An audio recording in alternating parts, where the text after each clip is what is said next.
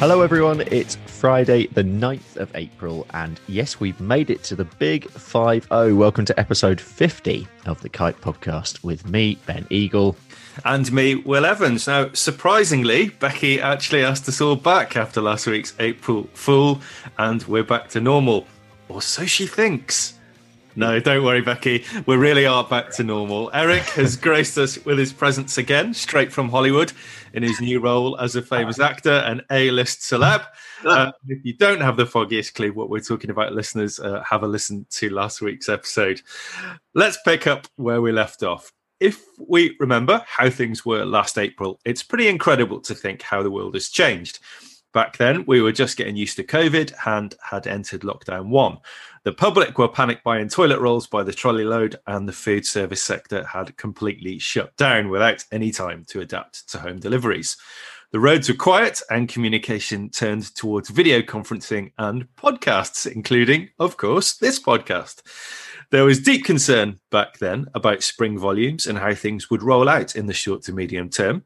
Fast forward to this year and spring milk volumes are looking strong, even at point of capacity.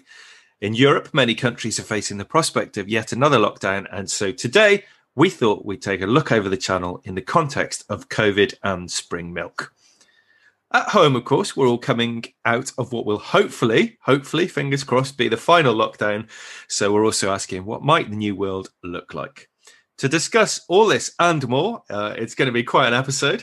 We are really pleased to be joined by Eric Elgersma, who is founder and director of Strategic Analysis Services BV, a Dutch-based, globally active consulting firm in strategy, market and competitive intelligence and training. Prior to establishing SAS BV, Eric worked for 20 years for Friesland Campina NV, one of the world's largest dairy companies. We're also joined in the UK by John Allen, Kite's managing partner, and despite his going into hiding after last week's tricks, as always, we're joined by everybody's favourite dairy market analyst, Chris Walkland. Good morning, everyone. And Chris, over to you for the Milk Market Report. Where are you this week? Guten Morgen, Damen und Herren podcast listeners. Ich bin in Deutschland heute Morgen.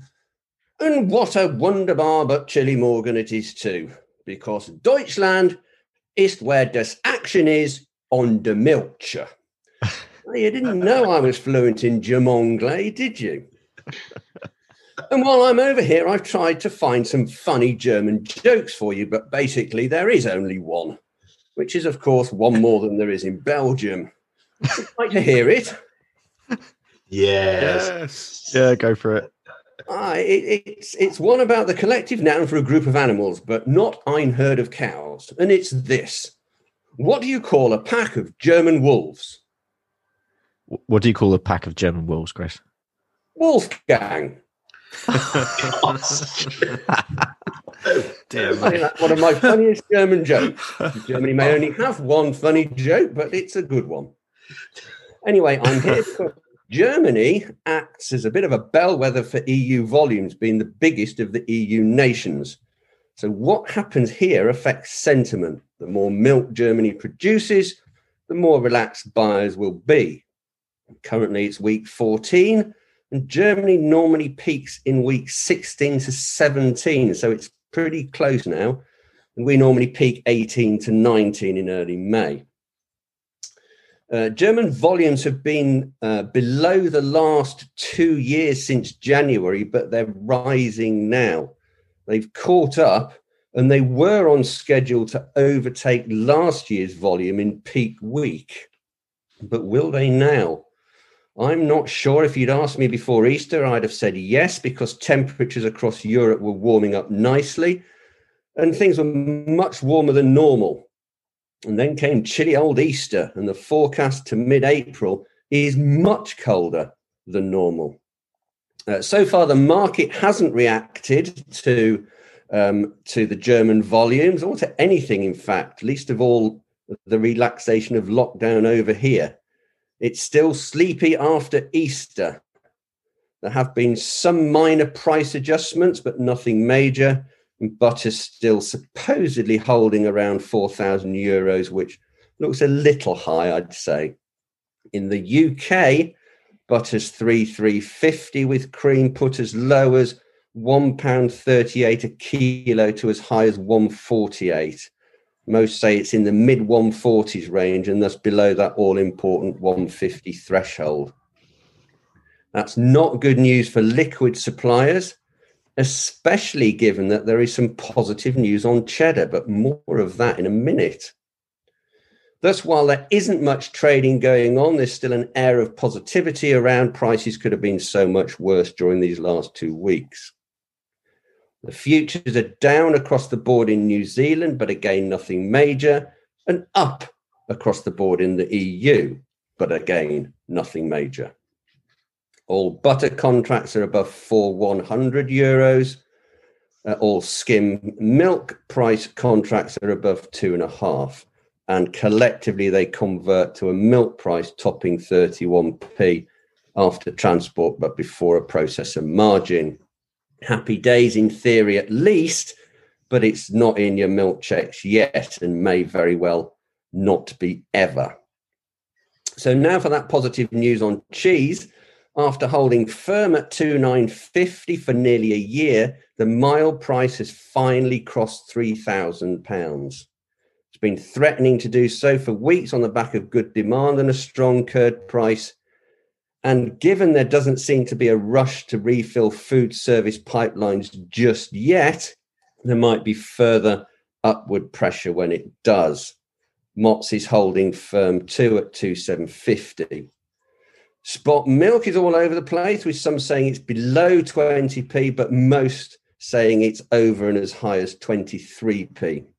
Either way, it's not brilliant, but not terrible. And it hasn't been helped by some Oompa-Loompas in the factories being misbehaving, with spot milk displaced left, right and centre. So that's it from me, from Deutschland. But before I go, I have a short and very sad news announcement from the Netherlands equivalent of the BBC, who regretfully and somberly have announced the death of the innovative Dutch manufacturer of inflatable footwear after a long illness. Still, it was, they said, only a matter of time before he popped his clogs. Oh, God. And there I finish on the funniest Dutch joke I could find. Perhaps Eric has a better one. I'll feed us in. Stay with the day job, Chris. Yeah, I say found or made up. I'm not sure which is worse. Oh, I steal them off the internet. Well, oh, yeah. Right. Thank you, Chris. John, let's start with you today. Today's partly about taking stock of the past year. Let's look, but take our listeners way back to last spring. What did we learn from last spring, and what's the current context in the UK in terms of dairy this spring? Yeah, thanks, Ben. Well, I hope Chris is going to join in the discussion with myself and Eric, because hopefully the listeners will get some better podcast material than what they've just listened to with his jokes. Anyway, he's allowed to, as long as there aren't any German or Dutch jokes. I know. Because actually he's got a lot to contribute, so hopefully we can have a good discussion. Just to kick it off, and then Eric obviously can explain how he sees the world in the short run over in Europe. But I mean, if we go back to last year, then basically we were trying to recollect the exact dates, but what happened after Easter is that there was a sudden collapse in the UK dairy market because all the consumers had suddenly filled their fridges prior to Easter. There was massive demand, which the supply chains struggled to cope with. Then all of a sudden you got a disruption for a week, which really messed everything up. And then there was a lockdown, and that caused a major dislocation in the market. And that's why you got all the problems that emerged last year in the middle market. And then knocked on into the Muller scheme for the Muller reduction scheme. And to be fair, the Muller reduction scheme probably saved the bacon of the UK dairy industry, because although it was only 3% for them, which equated to probably just less than 1% across the UK, it just took the edge off the market. So it was enough just to keep the market stable and actually stop that last tanker on the road syndrome that you get every spring flush. So that was great from that point of view. That isn't going to happen this year. You can guarantee that. But what we have got this year is we've got a great big thank you to Mr. North Wind and Jack Frost, because actually without those two characters, then we'd probably be romping away now, heading towards that peak that Chris has talked about, and those spot prices would be well sub 20. And we've had one or two reports this week of a breakdown and Skim having to go into an AD plant already. So that would happen again. Certainly, if we did, if we didn't have the weather that we've currently got. So the weather is playing a big part in taking the edge off the spring flush this year, which is really helping the markets. Yeah, I think the one of the interesting factors about the UK market is that at GB actually isn't that bad. Some of the numbers are pretty high compared to last year because of the likes of the Miller milk reduction scheme, and we're tracking 2019. What is happening in Northern Ireland is something else. Their volumes are racing away 4 to 5%, I think, over there. Chris, can we skip ahead to the other side of processing chain and look at processing capacity? What's that looking like at the moment in the context of what's looking like strong spring milk volumes? Well, it's tight, but thanks to U-Tree putting additional evaporators on and dryers over the last few years, we will be okay with luck and a following wind, and basically that means no more breakdowns. So we should have the capacity there for this year. The problem is that every year we seem to produce more and more milk at this time of year. And if we don't continue to put that additional capacity on, what's going to happen then? Turning back to the more immediate future for a minute, Europe is potentially going into another lockdown, as we know, which could coincide, like last year, with a flush of milk in the spring.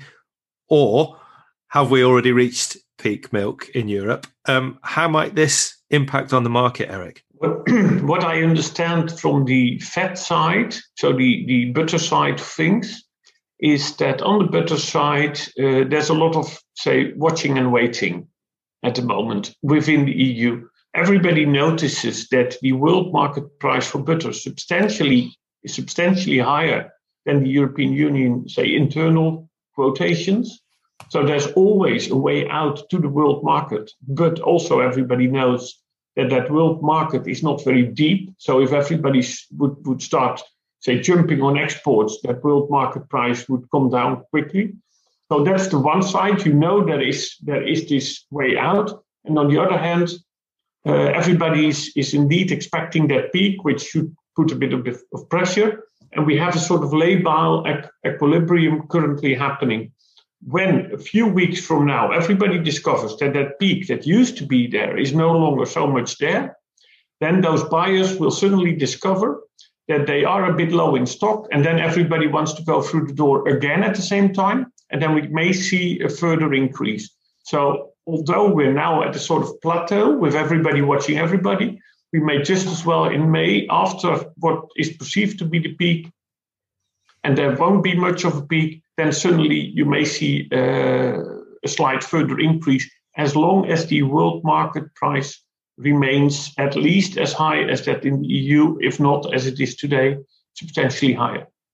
Yeah, and I think just coming in on that, and Chris can comment, that the UK's milk price is already lagging EU prices. So we all said that we wouldn't be able to catch up through the spring flush in the UK. But I suspect, Chris, the pressures will begin to build, won't they, in the second half of the season for the UK to start catching up with those EU prices. Is that fair, Chris? Yeah, I think it probably is fair.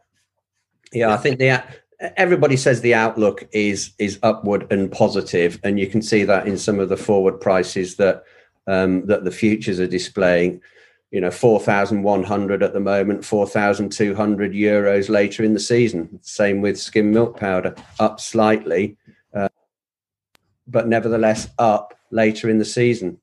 So they are factoring in an upward trend on the back of more positive factors on several fronts.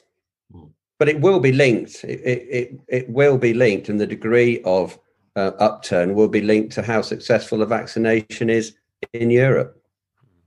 And don't underestimate, the International Monetary Fund has just released its most recent update for the World Economic Outlook. And you discover that they, on a global scale, expect the world economy in 2021 to increase with 6% compared to 2020. In some countries, there is a direct relation between economic growth and dairy consumption still. And if you see oil prices recovering, now last year, the connection between dairy prices and oil prices was completely gone because of the atypical, say, crisis that COVID last year, was, and to some extent still is. But when that connection is reestablished and the oil funds go to, say, emerging markets, that will indeed keep world markets relatively healthy. And as long as world markets keep pulling, there is a sink for any, say, excess production in the European Union that's happily taking in that milk.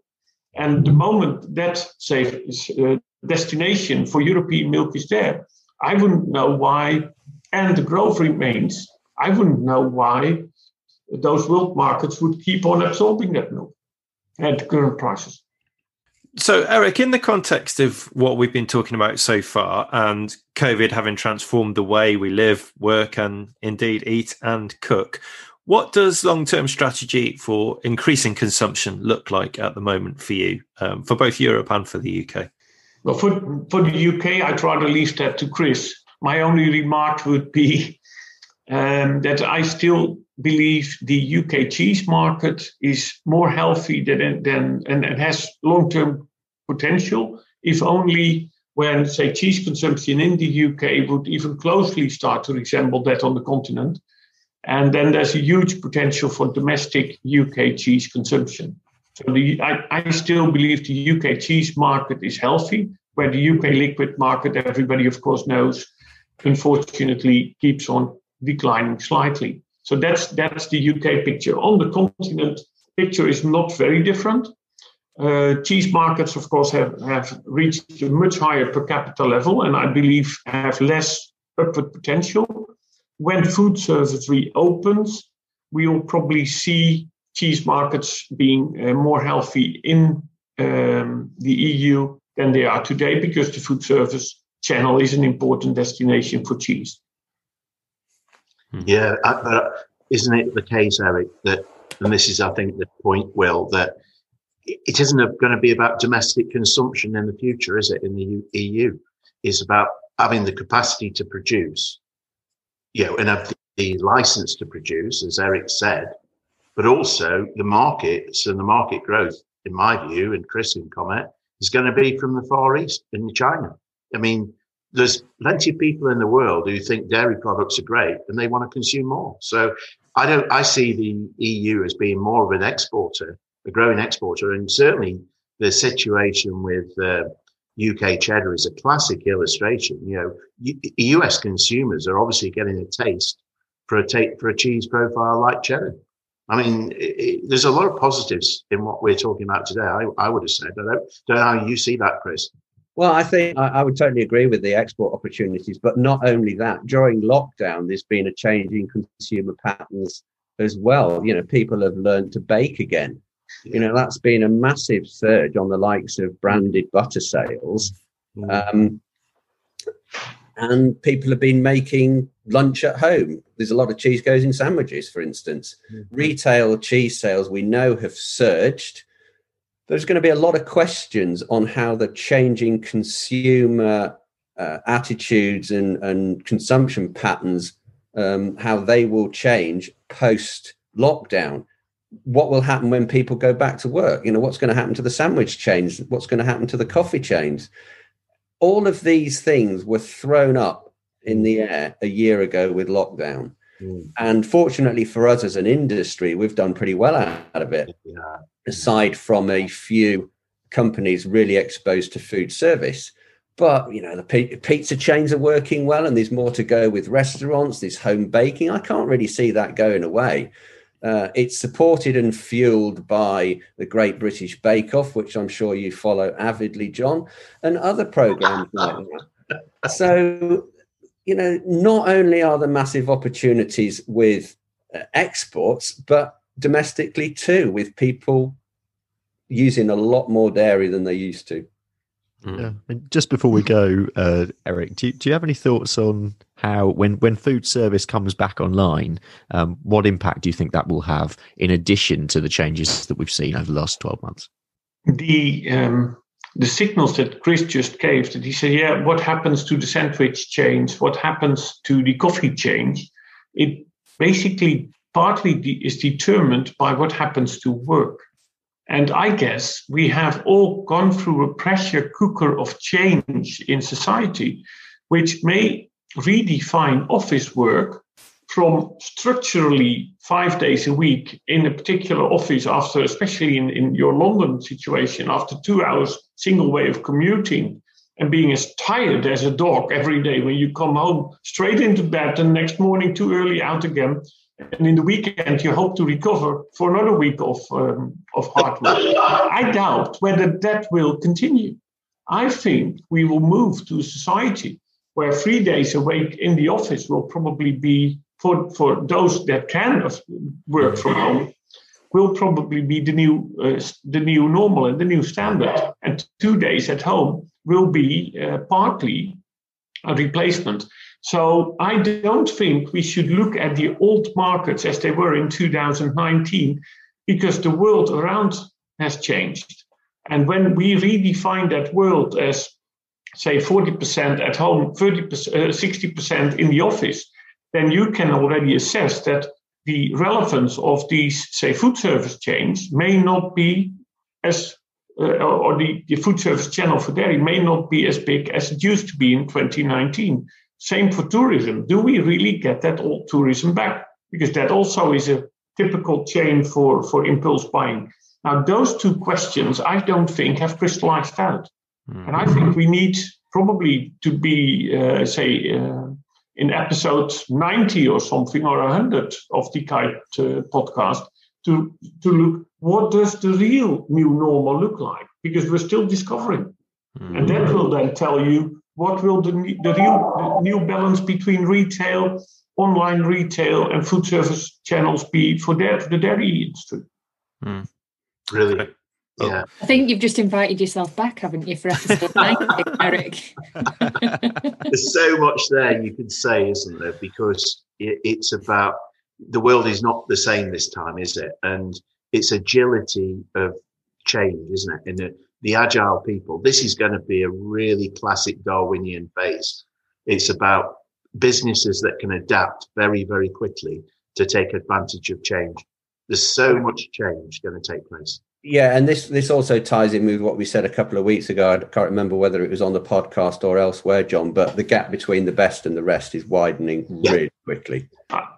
Yeah, great message. Yeah. And that if we haven't discussed that on a podcast, it probably needs to be one on its own. All right. Okay, well, we'll get you back for that then, Eric. I think I owe Chris a joke. You want to joke the Belgians apparently tell about the Dutch? Yes. Come on. Who invented copper wire? Don't know. Two Dutch that tried to pull apart a cent.